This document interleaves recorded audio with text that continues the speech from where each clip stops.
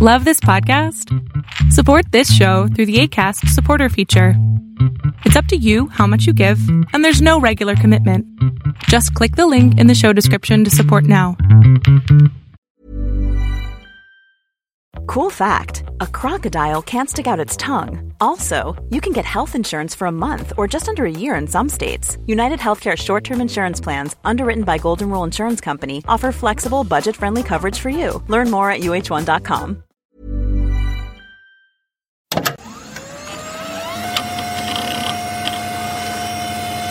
So what's the poster on your wall? The typewriter with what's going into it? Is that planets? I'm not quite sure. This is my partner's. So it's like little people hanging on strings and like balls. You know, who knows? I mean, it's quite a nice picture, but I think it's little people on strings and balls into a typewriter. I think it's a. I don't know. It's meant to be some. It's a comment on the worlds that we create when we sit down at the typewriter. Exactly. It's an allegory for the writing process, I think. Andy, can you introduce yourself and tell us the title of the documentary that you are here to talk to us about? Yeah, sure. Thank you for having me on, guys. My name's Andy Hayward. I'm a producer and journalist. And for the last 2 years, since Vladimir Putin's full-scale invasion of Ukraine, I've been largely covering Russia, producing work from within Russia for Vice News. That's been short video. And then over the last sort of 12 months, I've been focused on a hour-long special film, which is about 45 minutes of work, just sort of bringing together a lot of our reporting. And that film's called Warped by War, Inside Putin's Russia. And that's coming out next month on YouTube on the anniversary of the second anniversary of the war. How long have you been back?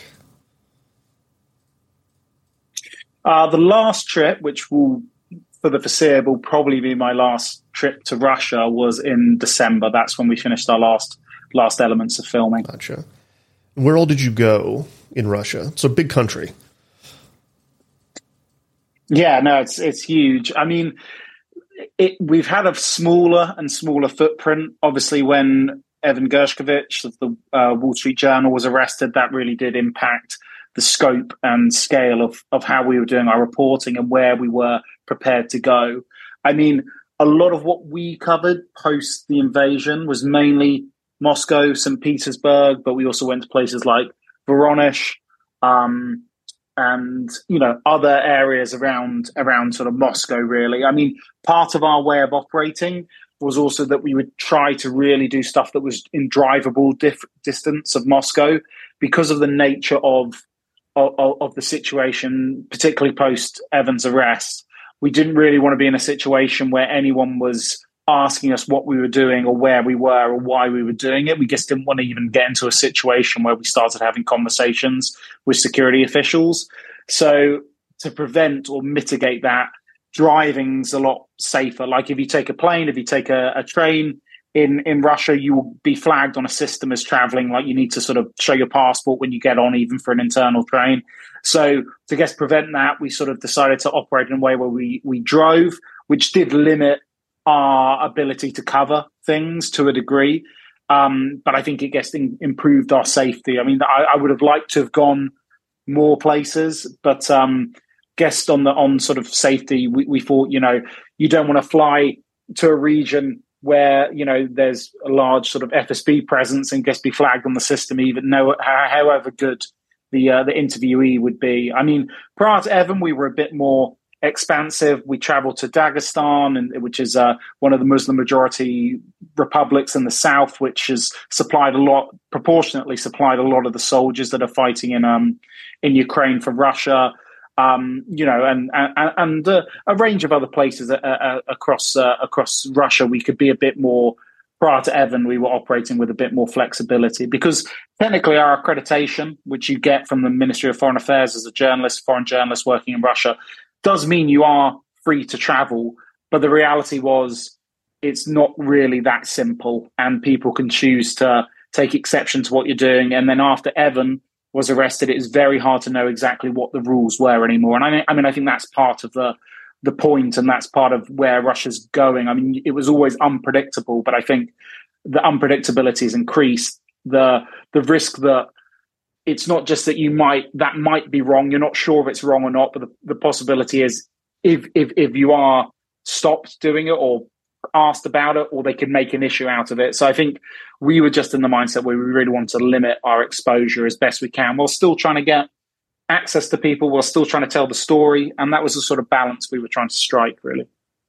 Do you have any thoughts about why Russia's letting journalists in at all? Yeah, it's an interesting one. I mean, it's I don't think any of the answers are necessarily good ones. I mean, when it comes to like Evan's situation, you do wonder if part of the desire to have some foreign journalists in is to potentially have them there as bargaining chips. They are foreign citizens that exist within Russia, and they can be used if necessary. So I think that's one way you could think they think they could potentially be useful. I mean, they definitely have tried to limit the number of journalists, not necessarily explicitly, but if you drop out the system, lose your accreditation, because now they used to be able to get accreditation for a year. Now you can only get it for 3 months at a time. So there's a whole lot more bureaucracy to keep in the system. So they've made it harder to stay in the system. If you fall out of the system, they're then very reluctant to reissue accreditation. So to some degree, they have limited the journalists that are there. Maybe more like, I don't know, I sometimes think maybe no one has made a clear decision for the MFA. So they're kind of existing on some sense of like, we'll keep accrediting people in the system, but to get a new person, we're going to need some higher degree of sign-off than we had previously. But yeah, the one scary thought is that maybe they want some people as sort of potential bargaining chips. The other thought is historically Russia wasn't as fussed about what foreign language media said about Russia in countries that aren't Russia. So if you're not talking in the Russian language, if you're not criticizing or commenting on the situation in Russia to Russians, they were a bit more laissez-faire about it. They were like, well, you know, and also it fed into how Russia liked to portray itself. It didn't want to say we're an authoritarian regime, but wanted to say, no, we're an open country. Yes, we have different values, but we let your journalists in. We let you say what you want about us. We're not authoritarian. We're not a dictatorial regime. People genuinely support Putin.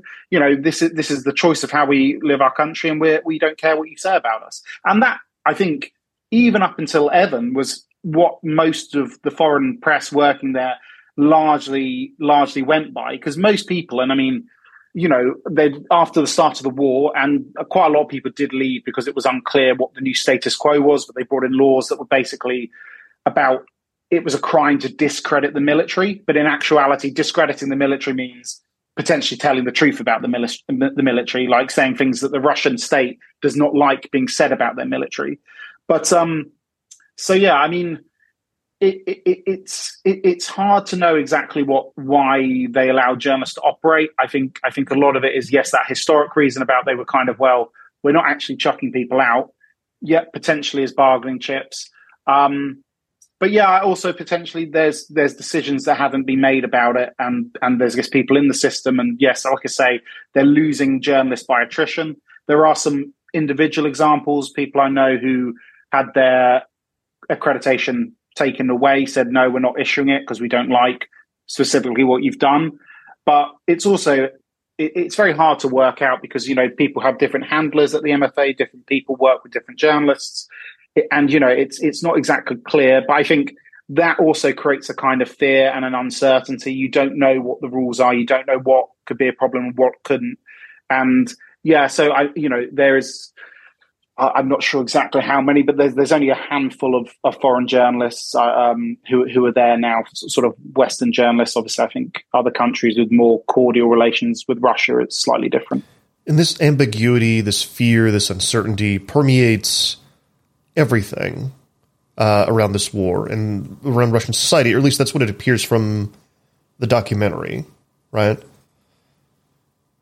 Yeah, no, 100%. I mean, I think that is part of the power of the state that Putin has created.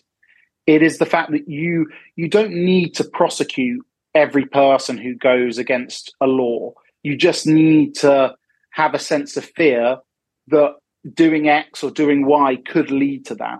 like the character in the film, Artyom Kamardan, he was a sort of a low-level activist, generally sort of oppositional to the Kremlin, to Putin's regime. You know, he gets arrested for performing an anti-war poem. It's an anti-war poem. More specifically, it was anti the military draft in September, October 2022, where they were drafting young men into the army for forced conscription. It's not a particularly outlandish attack on Putin. It's quite a subtle protest. It was a poetry reading attended by 20 people at max. Like, this was not a big event, but and this is, we need to sort of update the end to the film, and we will do. But like, now he's been convicted for 7 years for that. And that doesn't mean that every person who said something oppositional or critical of the war will have that happen to them. But the fact is, it could happen to them. And if you are charged, the likelihood is you will be convicted and you will go to jail, and it will be for a disproportionately long time, for more than, I mean, this is the thing. At the same time as someone like Artyom has 7 years sentence for a poem, you also have prisoners who were recruited by Wagner, who fought in Ukraine for 6 months, might have been murderers, might have been rapists, pardoned after 6 months service, and now free people back on the street. So, I mean, I don't know. I mean, slightly going off topic there, but I actually think that does also add to the fear, and that also sort of shows, I think, the psychological state Russia is in at the moment. Like, and the risks from the decisions the state is taking, and at ease with sort of violence as well. I mean, Artyom's arrest was a very violent arrest, even by Russian standards, quite violent. Like, he was raped, sodomized with a piece of metal. Like, that's quite rare, even by Russian standards. But you have all these killers, murderers being released back into society. You have a war which has maybe claimed 100,000 Russian servicemen killed, service personnel. Could be more. So I mean, some estimate, it's very hard to know what the true number is. Latest US estimate was total casualties could be 300,000. That's killed and injured. It's like there is a lot of trauma. There's a lot of violence. There's a lot of extreme behavior happening in Russia at the moment, and the war is facilitating that and breeding that and creating more of it. And it's it's a cycle which is, I think, will get worse as this war continues. I mean, obviously depends what support Ukraine has and how able they are to continue fighting. But if the war continues, I think that sort of that violence will continue within Russia too, and that fear will continue, because it's all linked together. In that kind of environment, how do you get anyone to talk to you? Yeah, I mean, very, very hard, really. I mean, the fact is, some people are still brave. I mean, when it comes to Alexandra and Artyom, are two of our main characters. Artyom, the guy I mentioned who's arrested. Alexandra is his fiancée, and then wife as the film goes on. I mean, they are people who have an oppositional position and were prepared to talk about it. I mean, also, from our perspective, they don't actually, Alexandra, who's our main contributor, because Artyom's obviously detained, she doesn't actually say anything overtly oppositional or criminal. She's not discrediting the military. She's sticking by the rules in a way. But in her situation, I think by just showing what's happening to her and her partner, you understand the nature of society there. She doesn't need to say anything. Her partner has done a poem. You can see the poem. He's facing potentially, his upper limit was 10 and a half years he was facing. You see her distress at that. You see the fact that this is a huge, powerful security state being brought to bear on people with no major profile. They weren't in any way a major threat. So, in their case, they were prepared to speak to us because I think they know their story is important, and they live in the activist space. I mean, in other cases, we're talking to pro-Russian people, and there are still plenty of people in Russia, the kind of headbangers who are like all for the war or make their money from being for the war, who are happy to talk to you. But then, that's also a concern for us, because it's like, previously in Russia, we've had interviewees who are pro-war who've called the authorities on us when they didn't like how an interview went. So there's a balance there about how you handle something like that. But then again, you could argue we're sort of showing a platform, or we're giving a platform to these people. I mean, a lot of them already have platforms, but I also think it's very important to show these kind of characters that exist in the Russian. In the case of the film, I'm talking specifically about Stas Vasilyev. He's a propagandist we speak to, but these are the kind of pro-war characters that are part of the Russian media ecosystem. And in their case, it was quite hard to find a propagandist who was prepared to talk to us, but also, again, they're kind of unashamed and they're kind of ballsy people who go out and give their opinion. And, you know, a lot of them veer into conspiracy theorists. I think, you know, they are like Stas is, you know, I can't think of an exact sort of American equivalent, but, you know, there's sort of elements of a bit sort of Alex Jonesy about a lot of these pundits and the sort of things they go into and the conspiracies they indulge in. You're talking about the guy that the one you talked to, the brunette gentleman. Yeah, he's like the second scene. Yeah, he's arguing with a guy over Zoom, a guy who's been who's in exile because he's facing arrest. Yeah. He kind of reminds me of like a Steven Crowder. Do you know who that is? It's kind of a low tier. No.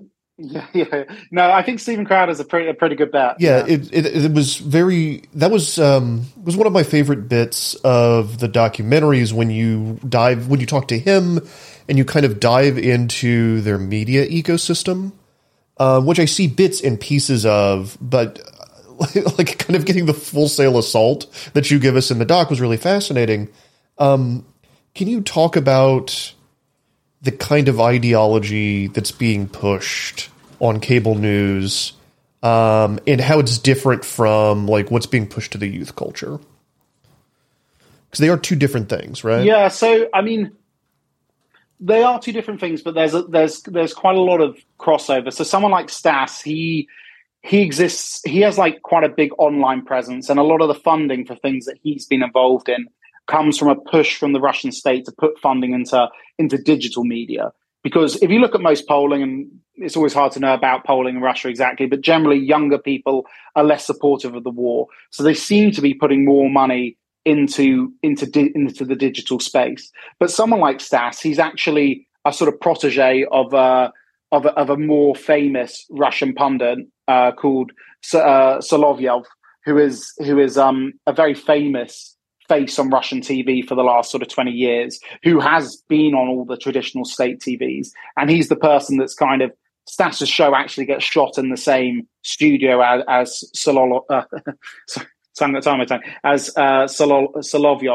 and he has had Alex Jones on his show as well, and so there is a mix, and in many ways, like I think where Stas differs a bit from the more cable audience is Stas, and this is something I would have, you know, if it was an article or something, we could have probably got into more. Is he's a self-described like communist, so he basically has this kind of quite contrarian position of like, well, and we talked about Putin and stuff, like he didn't really criticize Putin, but he also like, he kind of criticized the capitalism of Russia, and he has like a critique of Russia. So he comes from a more unusual place, and he comes from a kind of slightly like questioning, like a conspiratorial view where it's kind of, you know, yes, but this is a worldwide conspiracy, a capitalist conspiracy. Potentially there's some sort of anti-Semitic elements to what he's saying sometimes. But then he doesn't extend that critique to like Putin being part of that. He sort of incorporates Putin as some sort of even though Putin's run a sort of crony capitalist system, as a sort of bulwark to further like sort of capitalist takeover and the new world order and the global elite coming and sort of selling Russia up and sort of, you know, getting rid of its culture, I guess. But that idealistic space that we kind of describe in the film as whataboutery, I think is a bit more unique to him. And maybe that's a bit where the youth are, because the youth are generally a bit more skeptical. I mean, when he had his YouTube channel, he did have about 1.5 million subscribers before it was banned for sort of parroting pro-Russian talking points. So I think that is the angle with him, to be a bit more, I guess, contrarian maybe works. I think if you go for the cable audience, the more mature audience, most Russians still get their information via television. And like most of sort of, you know, America, Europe, it is an aging population. Average age is over 40. So most people are still largely TV watchers. And that probably has a bit more, it's a more of a traditional storytelling format, as is the same as sort of, US or UK TV news. But it probably bangs a bit more of a traditional drum when it comes to sort of, the Great Patriotic War. World War II is very sort of lionized in Russia. And nukes. And nukes, yeah. I mean, nukes, sort of threatening nukes. And just sort of an appeal to sort of Russian might, Russian jingoism. And also the thing that Russian TV does a lot is it also references, I don't know if you'd be hard pushed to watch it and sort of get a sense of what's going on in Russia, because so many of the programs and the discussions start with like, well, we'll play a translated clip of something Joe Biden said, or we'll play a clip from CNN of them talking about Russia. And they will lead in a program or have a proportion of a program dedicated to what's being said on even just a news bulletin in another country. So it's really quite bizarre in the fact that that's where it's trying to pull people's focus. I would say, though, when it comes to the youth formula, I don't know. And again, this is something we don't really have the time to get into film, but how effective they are appealing to the youth is kind of debatable. And also the TV audience, there is some polling to suggest that maybe people are somewhat turning off a bit because it's so much noise. It's so much sort of cacophony of like kind of competing narratives and contradictory information that's there to appeal to your emotions and rile you up, that a lot of people, I think, in Russia are just trying to turn it off. I mean, although polling again suggests most Russians do support the war, I think there is also a lot of apathy within that support. They support it because there really isn't many true alternatives in Russia. There isn't many clear alternative information sources left in Russia. So I think that it's by default a position people adopt, but I think there is a lot of apathy there as well. And that all this screaming and shouting, it does have a dedicated audience, and it is very unhinged and very dangerous. And how if you joke about nuking a country, or at least sort of play with the idea of it on TV, I think how far down the line does that become a reality? I think if you discuss something like in the case of the clip we have, which is nuking Britain, but people have talked about Russians talking about nuking the Baltics or nuking America. How like playing around with these ideas in such a frivolous manner, you do wonder at what stage does this become something that's a more acceptable idea? And I mean, from the top down in the Russian system, I mean, part of why Putin launched the invasion the way he did was because he was getting high on his own supply about what Ukraine was and what people were thinking in Ukraine. Like there were clearly people advising him back with the information that his sort of propaganda networks have put out there, that like if you marched on the capital Kyiv, it would fall within 24 hours. Loads of Ukrainians would welcome Russian troops as liberators, and you could establish some proxy like pro-Russian politician in power there, or you could put it in a more sort of like a union as Belarus is with Russia. Like he was buying into the lie of the mythology created in his own system, and I think that is what's worrying about propaganda. And the Russian approach, I think, is like throwing so much at the wall. Let's see what sticks. Because, and as Yekaterina Shulman, one of the political scientists we talked to in the piece, so much of what you're getting on Russian media is really contradictory as well. And one day it's this, one day it's that. It's not something to follow. It's just an emotional dump, and they are hoping that some of it sticks. But again, it's like, this is state-funded media. It's like, it's also how many people are truly watching, how many people are really taking it on board, and to what degree are they taking it on board? This is all very hard to say. But in a media ecosystem where that is most of what the content is, I think it does seep through to a large number of people, unfortunately. Yeah, it's really interesting. I mean, if you just imagine like Alex Jones doing your evening news, I mean, it's just like it's a whole level of crazy that it's hard to see in the United States. I mean, even if Donald Trump was reading the news, it's hard to know if he could go quite that far. Yeah, they get Steven Seagal as well. They've had Steven Seagal on as well at different points. And Gerard Depardieu, does he come on? But he might have come on actually. I haven't seen that. I wouldn't be surprised. I mean, I know he is a citizen as well, and he has owned some land in Belarus as well, and he's got a Belarusian vodka with his face on it as well. So, maybe soon coming to Russian TVs near soon. That's the face that looks like the result of vodka rather than something you probably actually use to sell it. Yeah. Drink the vodka, get the look. All right, Angry Planet listeners, we're going to pause there for a break. We'll be right back after this. One size fits all seems like a good idea for clothes until you try them on. Same goes for healthcare. That's why United Healthcare offers flexible, budget-friendly coverage for medical, vision, dental, and more. Learn more at uh1.com.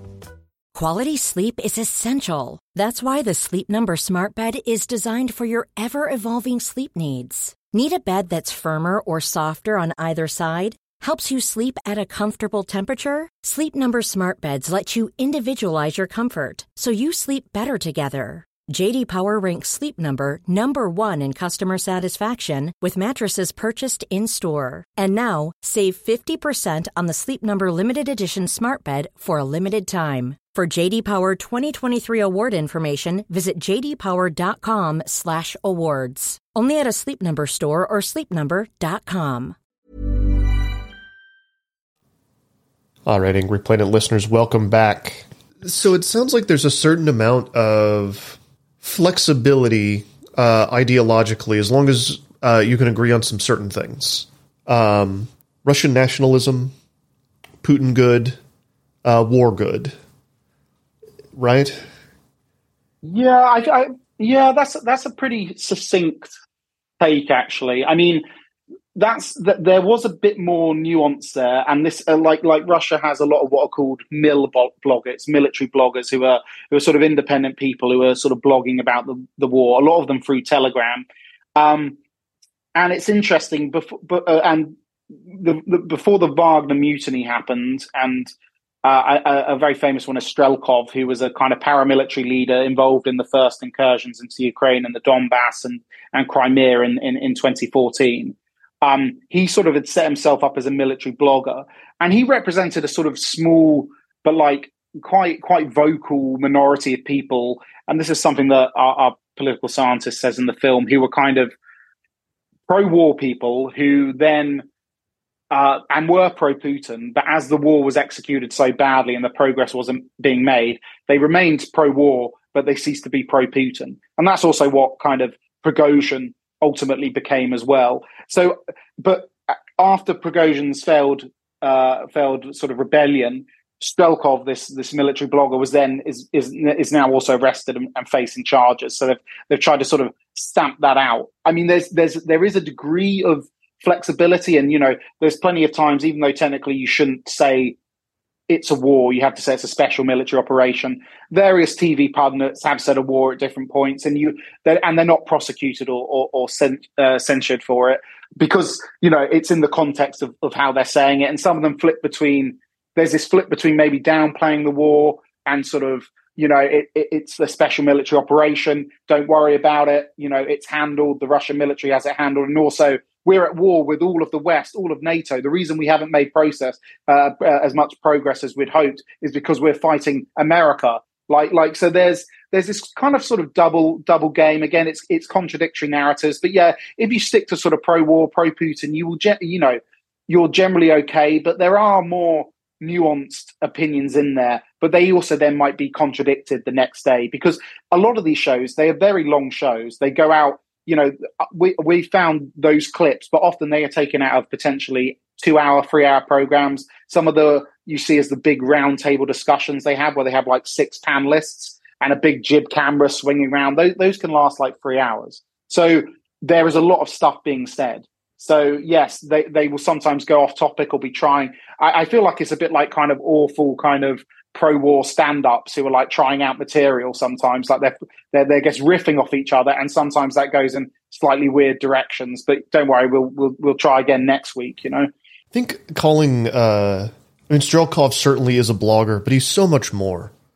Absolutely fascinating. Yes, he is. Sorry, I probably underselling. No, I think you're absolutely underselling him. Convicted in absentia of downing the Malaysia Airlines Flight 17. Was, I think I can comfortably say, one of the warlords, and was it Donetsk? In the early part of in the Little Green Men part of the invasion. Consummate cosplayer. There's lovely photos of him in all sorts of regalia. And yeah, now, like, this person that's kind of been a huge part of this conflict for the last 10 years is now possibly going to jail because he got a little too critical. And just kind of to focus on this space a little bit more, there was also, I can't remember his name, but there was the guy who was another one of these Telegram-born, very popular war bloggers who was giving a talk at a cafe that I think was owned by Prigozhin, if I recall correctly. Somebody came in, gave him a gold medal bust of him, and he thought it was very fancy, and there was explosives in it, and he's dead. So, like, the Telegram war blogging space is very serious and life or death, interestingly enough. Like, there's a lot of clown figures in there, right? But there's also these more serious and interesting thinkers and analysts like Strelkov, like the guy whose name escapes me. No, I just wanted to throw that out there as a bit of context.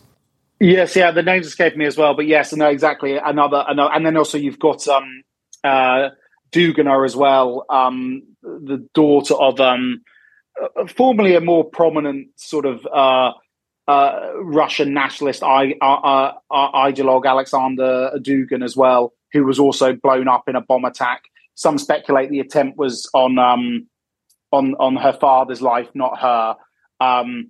But again, I mean, he's not exactly a military blogger. He's been around the block for longer than that, but he's in a similar kind of fervent nationalist space. And yes, previously more affiliated like with the Kremlin, but also some degree of autonomy. I mean, it's a tricky one because with all those cases, it's unclear exactly what scores. Like, there's people who want to sell scores or whose interest it is to kill these people. Potentially it is Ukraine. Potentially it's somewhere in the Russian state. It is really hard to know. Potentially it's someone else with another interest who knows that it will be blamed on other forces. Like, I mean, I think it is just testament to the kind of, and I think again back to like sort of Wagner releasing prisoners and stuff like this sort of edge of instability that is entering a lot of Russian society these days. Like, and I do think will only get worse as the war goes on. Like,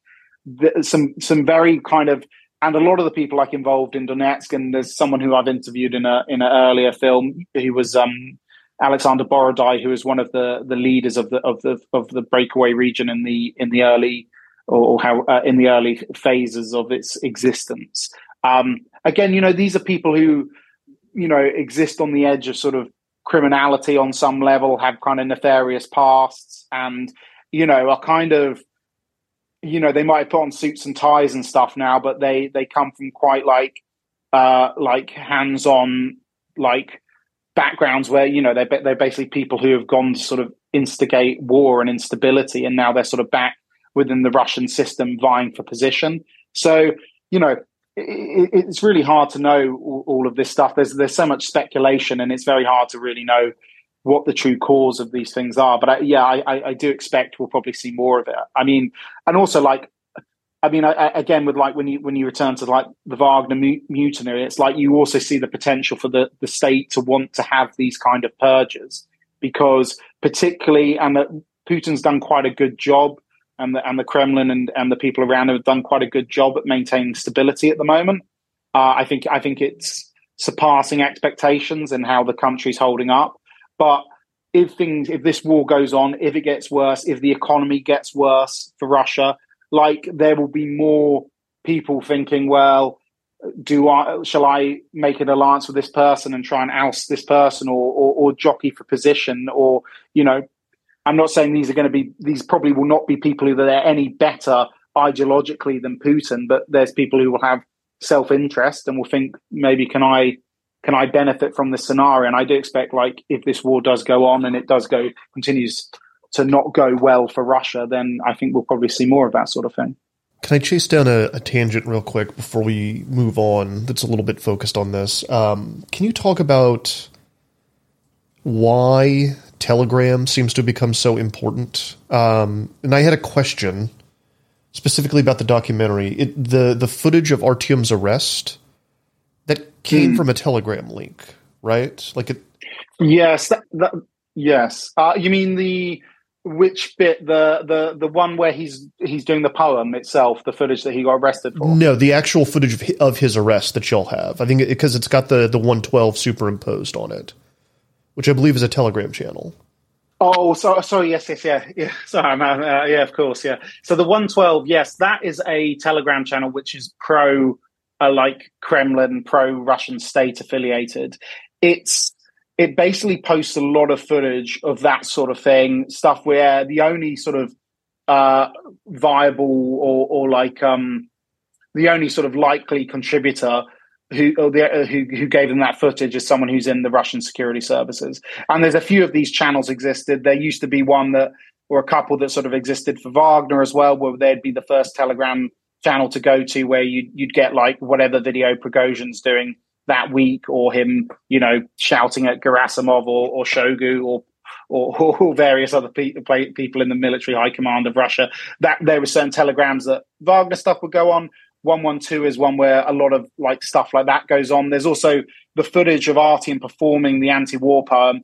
That was probably filmed by a like pro-state provocateur of some description. From the people I spoke to who were there, they said, we didn't recognize who the person filming it was, and they have probably gone off their own bat to then submit it to the security services.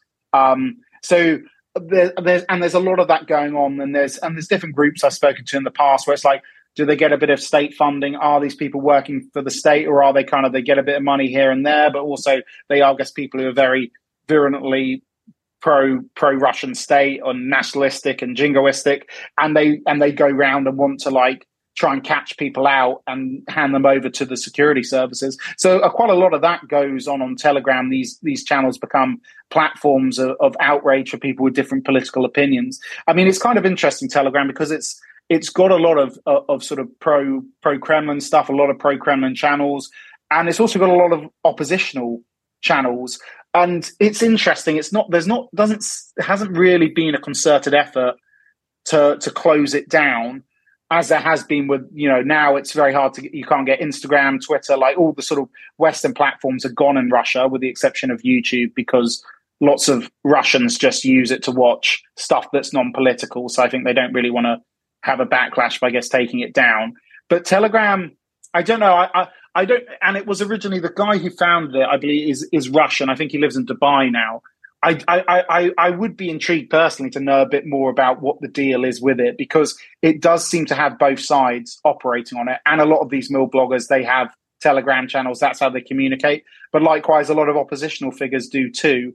But it is like one of the probably most important apps in sort of the Russian speaking world, in terms of that is where a lot of information and videos is exchanged. And a lot of the channels there, if you want to know what's going on in Russia in a first-hand context, they're the things you want to follow, really. And the military uses it as well, right? Yeah, I believe so. I mean, they have their. I think there's official channels of like various people who are in the Duma and politicians, and TASS, which is like basically sort of Russia's news agency. That they all have channels in there. So yeah, it's a strange ecosystem. I do wonder. And I've wondered when I've gone to Russia, is there any monitoring of it, or when it comes to Telegram, or maybe is it harder to find certain stuff than other stuff? Is there some shadow banning? I don't know enough about it. I'd be very intrigued if someone has looked a bit more into it, because it is somewhat of an anomaly. I do wonder, like, again, with the same case with YouTube, like maybe there is a degree to which this is a very popular and prominent messaging app. We don't want to kind of upset the apple cart, or we feel like in that ecosystem we have enough pro-Russian voices that it doesn't bother us. Whereas, when it came to like Instagram or Twitter, they were one, like Western media companies, so like on that level they probably weren't too keen on them, and two, maybe they felt they were hotbeds for like more oppositional voices and beliefs. And also, I mean, I think also part of it was like, and I think this is the scariest thing, like Russia's it's a very diverse society, but if you go to the cities like St. Petersburg, Moscow, the big population hubs, it's pretty cosmopolitan. A lot of young Russians today, they had Instagram accounts that, it's got progressively hard to get a working VPN, but people can still do it and be on these things and be connected to the outside world. But I think the scary thing is if you think like in 10 years time, if you're a Russian child who's now like 8 or 9, 10 years time, if this war is frozen or going on in some form, or even 5 years time, you've had a level of indoctrination that Russia hasn't seen since the sort of Soviet Union. I think, they're launching, they've got patriotic lessons in school now. You are closed off to a lot of these external sources. It's hard to travel places if you're a Russian citizen. And I think the scary thing is like wondering what effect that will have on these younger people in Russia as time goes on. Because at the moment, people remember what life was like before this war, but soon that won't be the case for the youngest in society. I have a question about traveling, what you did. How did people, like, the people running the hotels and any other people like that you ran into, just average people, how did they react to you? I mean, now that we're not really friends. Yeah, a mixed situation, really. I mean, a lot of people are fine. Like particularly where I was mainly based, which was Moscow. Like, there are people who have a more liberal outlook. There's plenty of people who, even though they're not expressing kind of those views in a public forum, they're not supportive of the regime. I mean, I'd say you've probably got a good 15, 20, maybe to some degree, 25% of Russians who are quite like of the mindset that where Russia's gone is not good, and they are vaguely sort of oppositional to the status quo currently. So, and in Moscow, those sort of people are easy to find. So there's a lot of people there who are still friendly. A lot of people have left still. I mean, also you still get a degree of like curiosity and guess friendliness. Like Russians, they can be very warm and welcoming, even in sort of disagreement. I mean, so like hotels and stuff where I've stayed and been there, like people are generally quite cordial. Not always, but generally they are. Because I think also I think for a lot of sort of Muscovites and people, there's a bit of a mourning about what's happened to their city. Because, before the war, even after the invasion of Crimea, before the full-scale invasion anyway, there was still a lot of people. It was still a cosmopolitan place. There's still lots of Americans, Brits, Europeans of different types, all in this city. And it was a very cosmopolitan, big, exciting city with a lot going on.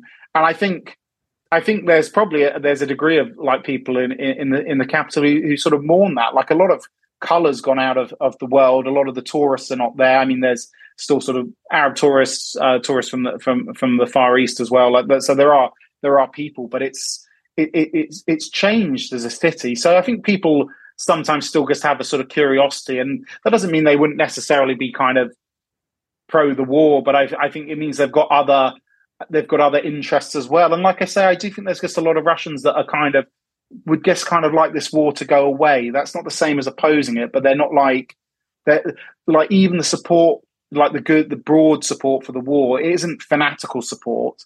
It's support that's out of the idea that if you live in a world, in an ecosystem where everything, your personal interests, your job, the risk of going to prison, everything is pushing you in a direction to believe and accept the status quo, then you will accept the status quo. There are no alternative media outlets in Russia anymore, no independent media. There are no independent politicians that exist. So there's no one there who's really in the Russian language expressing an alternative opinion. And if no one can express an alternative opinion freely, it's very hard for someone who's got a doubt about how the system's being run or a doubt about Putin or the war to think that maybe someone else has a doubt, and maybe they can discuss these doubts, and doubts become different opinions, and opinions become action.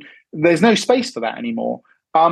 But back to your point, yeah, people are. It's a mixed bag. I mean, there's a couple of instances I've had some degree of sort of aggression, but I mean, or sort of animosity. But I mean, generally, we were trying to operate in a way where we kind of avoided getting into those situations as well. But yeah, it's a strange place to operate, particularly as someone who traveled there prior to this as well. It's just gone through a transformation, and it's a place where like a lot's going on, but in a way like less is going on than ever before. Like there is a sense of people keeping their heads down, maybe a slight sense of the city being a bit more kind of less vibrant, a touch underpopulated. Like I don't know, it's a strange place to be, and a strange place to operate. Yeah, but then also Moscow's still a very diverse place in the sense that there's lots of Central Asians, a lot of sort of the cab drivers, Yandex drivers, the equivalent of like Uber there. You know, they're not Russian. They come from Central Asia. I mean, interestingly, I also noticed there's a lot more African migrants who are doing jobs at the hotel. Like I definitely noticed like the waiters, the number of African waiters, or when I was getting my visa renewed, a lot more Africans, and at the airport, a lot more like Arabs and people from the Middle East as well. Like there was like coming to sort of fill, I think, gaps in the labor market and jobs as well. I mean, also like I think Putin's just signed a bill about like potentially fast tracking citizenship for foreign nationals who come and serve in the Russian military. Like it's a strangely evolving place, and also it's kind of interesting. I find how like Putin, who's based a lot of his appeal on being a kind of a Russian nationalist, you know, kind of foreign ideas are bad, foreigners are kind of bad, we're not really into them too much. It's kind of interesting how this war, I think, is actually provoking quite new migrations into Russia as well, which again, it'd be interesting to see how that pans out if this war continues and the need for manpower continues as well in this way. What about the soldiers who survive and come back? What is their mood? What kind of stories are they telling? Yes, obviously in the film we have a guy called Yuri. That's not his real name, but it exactly represents that voice. I mean, he's someone who was injured by shrapnel in his leg and his head, had a concussion, and he's got a stammer from that. I mean, I think there is a lot of aggrievement, and you know, there's videos and stuff circulating on Telegram channels which shows that Russian soldiers aren't happy. But I think that's one side of the story. I think the fact is at the moment the Russian state is paying Russians quite good wages to fight. I mean, after they tried to sort of conscript people because they needed manpower, they've shifted to just doing like a sort of full court press kind of like recruitment on steroids kind of thing, like lots of posters, lots of recruitment, trying to get people to sign up voluntarily. And part of how they've done that is they're offering what are very considerably high wages for Russia. So, well, for parts of Russia, you know, I think about maybe a quarter, maybe 20% of Russians still don't have indoor plumbing or indoor toilet. There's a lot of places that are really very poor there.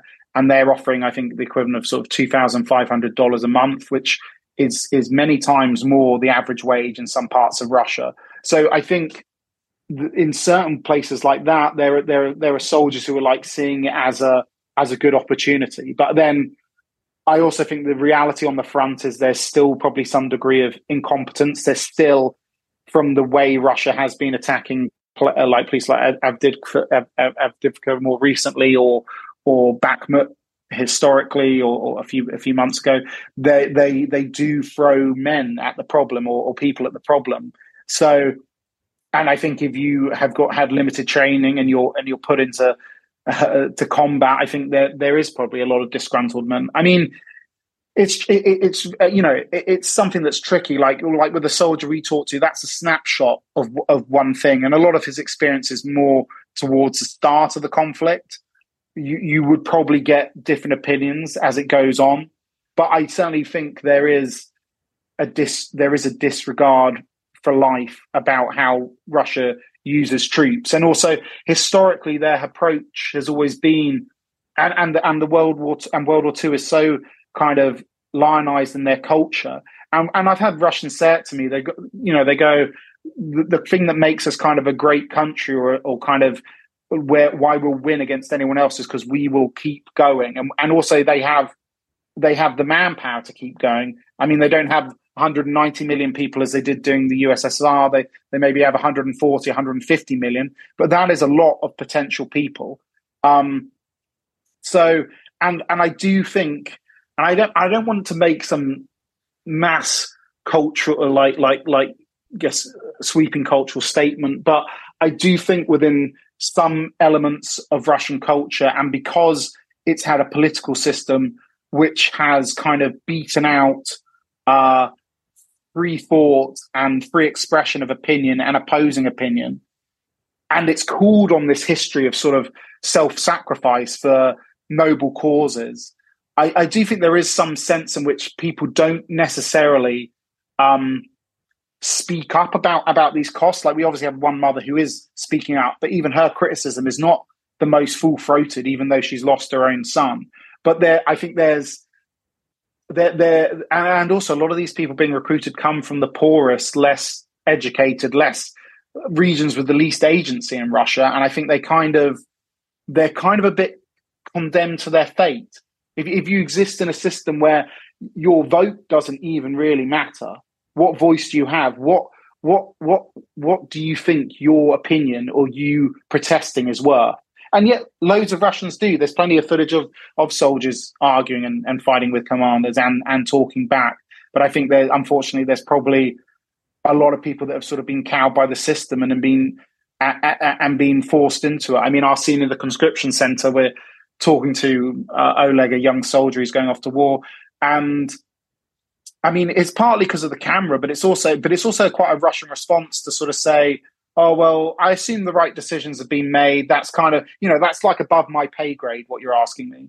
And I think that's out there. And I think that's a mindset which, until you have sort of more free media, more free discussion, more free expression, it's kind of hard to break.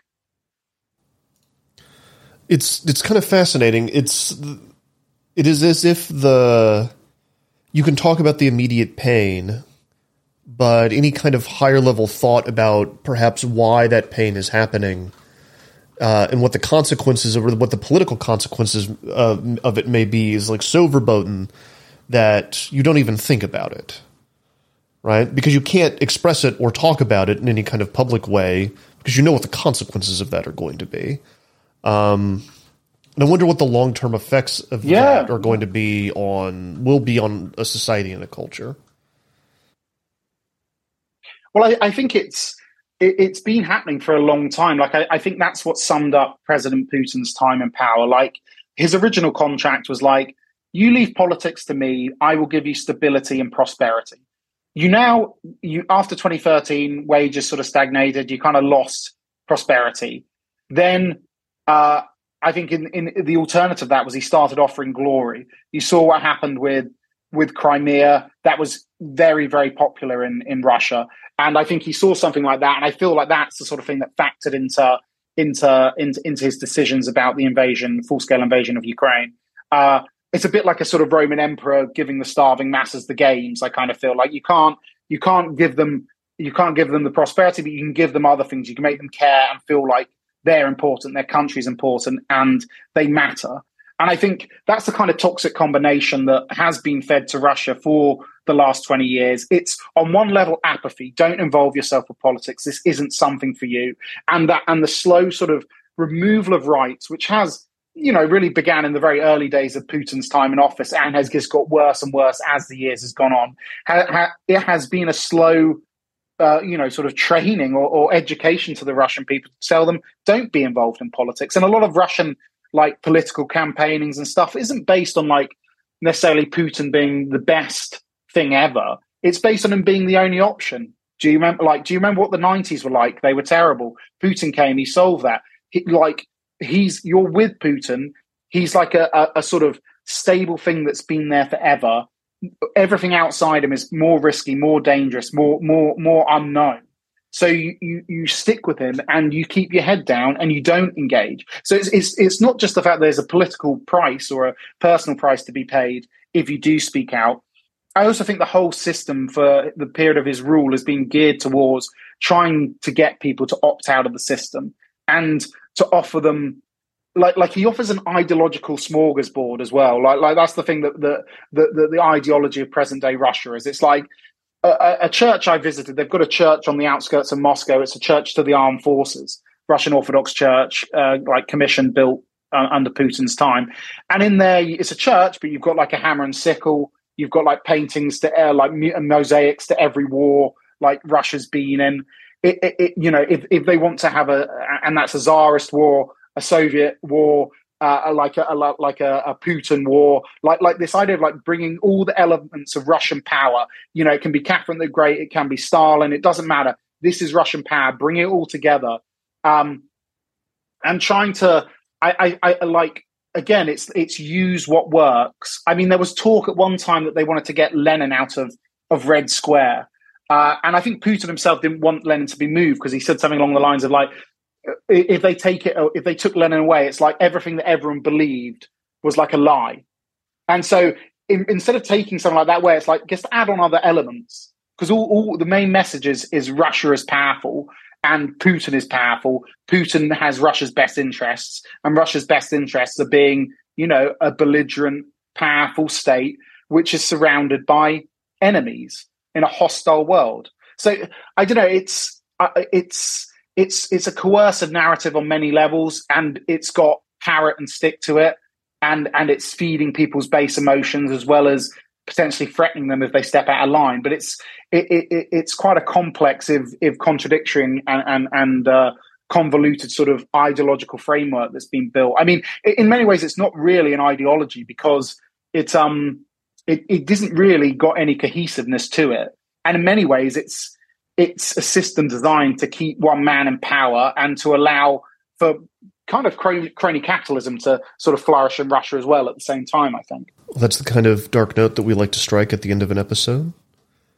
Andy, where can people, again, can you remind people where they can find this and what it's called?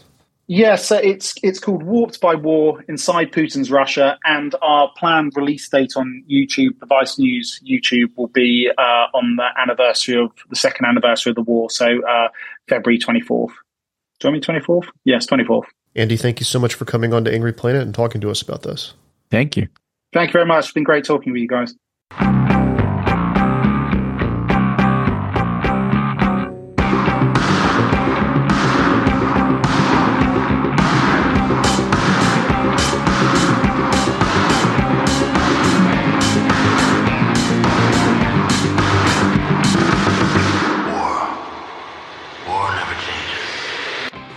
That's all for this week, Angry Planet listeners. As always, Angry Planet is me, Matthew Gault, Jason Fields, and Kevin O'Dell. It's created by myself and Jason Fields. If you like us, if you really like us, you can give us $9 a month at angryplanetpod.com or angryplanet.substack.com. It helps us keep doing the show and get you access to the Angry Planet Discord, which is up and popping. People are in there where shared memes. I've got an episode schedule in there that kind of tells you where I am with any given episode and like what's upcoming. Also see kind of like the things I'm reading during the given week. Get some of the older people like Jason and Joseph in there soon. Get some of the discussions going. Aram is in there. He's posting some great memes. So yeah, it's a great place to be, to hang out. It's finally up. And we've got some bonus stuff coming. There's going to be one this month. And I've got a bigger project that's going to be coming to subscribers that I'm really, really looking forward to sharing with y'all. It's going to be a little bit, be later this year. I guess my hint as to what it is that we should really remember the 90s. We should really, really remember the 90s. Anyway, we will be back next week with another conversation about conflict on an angry planet. Stay safe until then. Planning for your next trip? Elevate your travel style with Quince. Quince has all the jet-setting essentials you'll want for your next getaway, like European linen, premium luggage options, buttery soft Italian leather bags, and so much more. And is all priced at 50 to 80% less than similar brands. Plus, Quince only works with factories that use safe and ethical manufacturing practices. Pack your bags with high-quality essentials you'll be wearing for vacations to come with Quince. Go to quince.com/pack for free shipping and 365-day returns.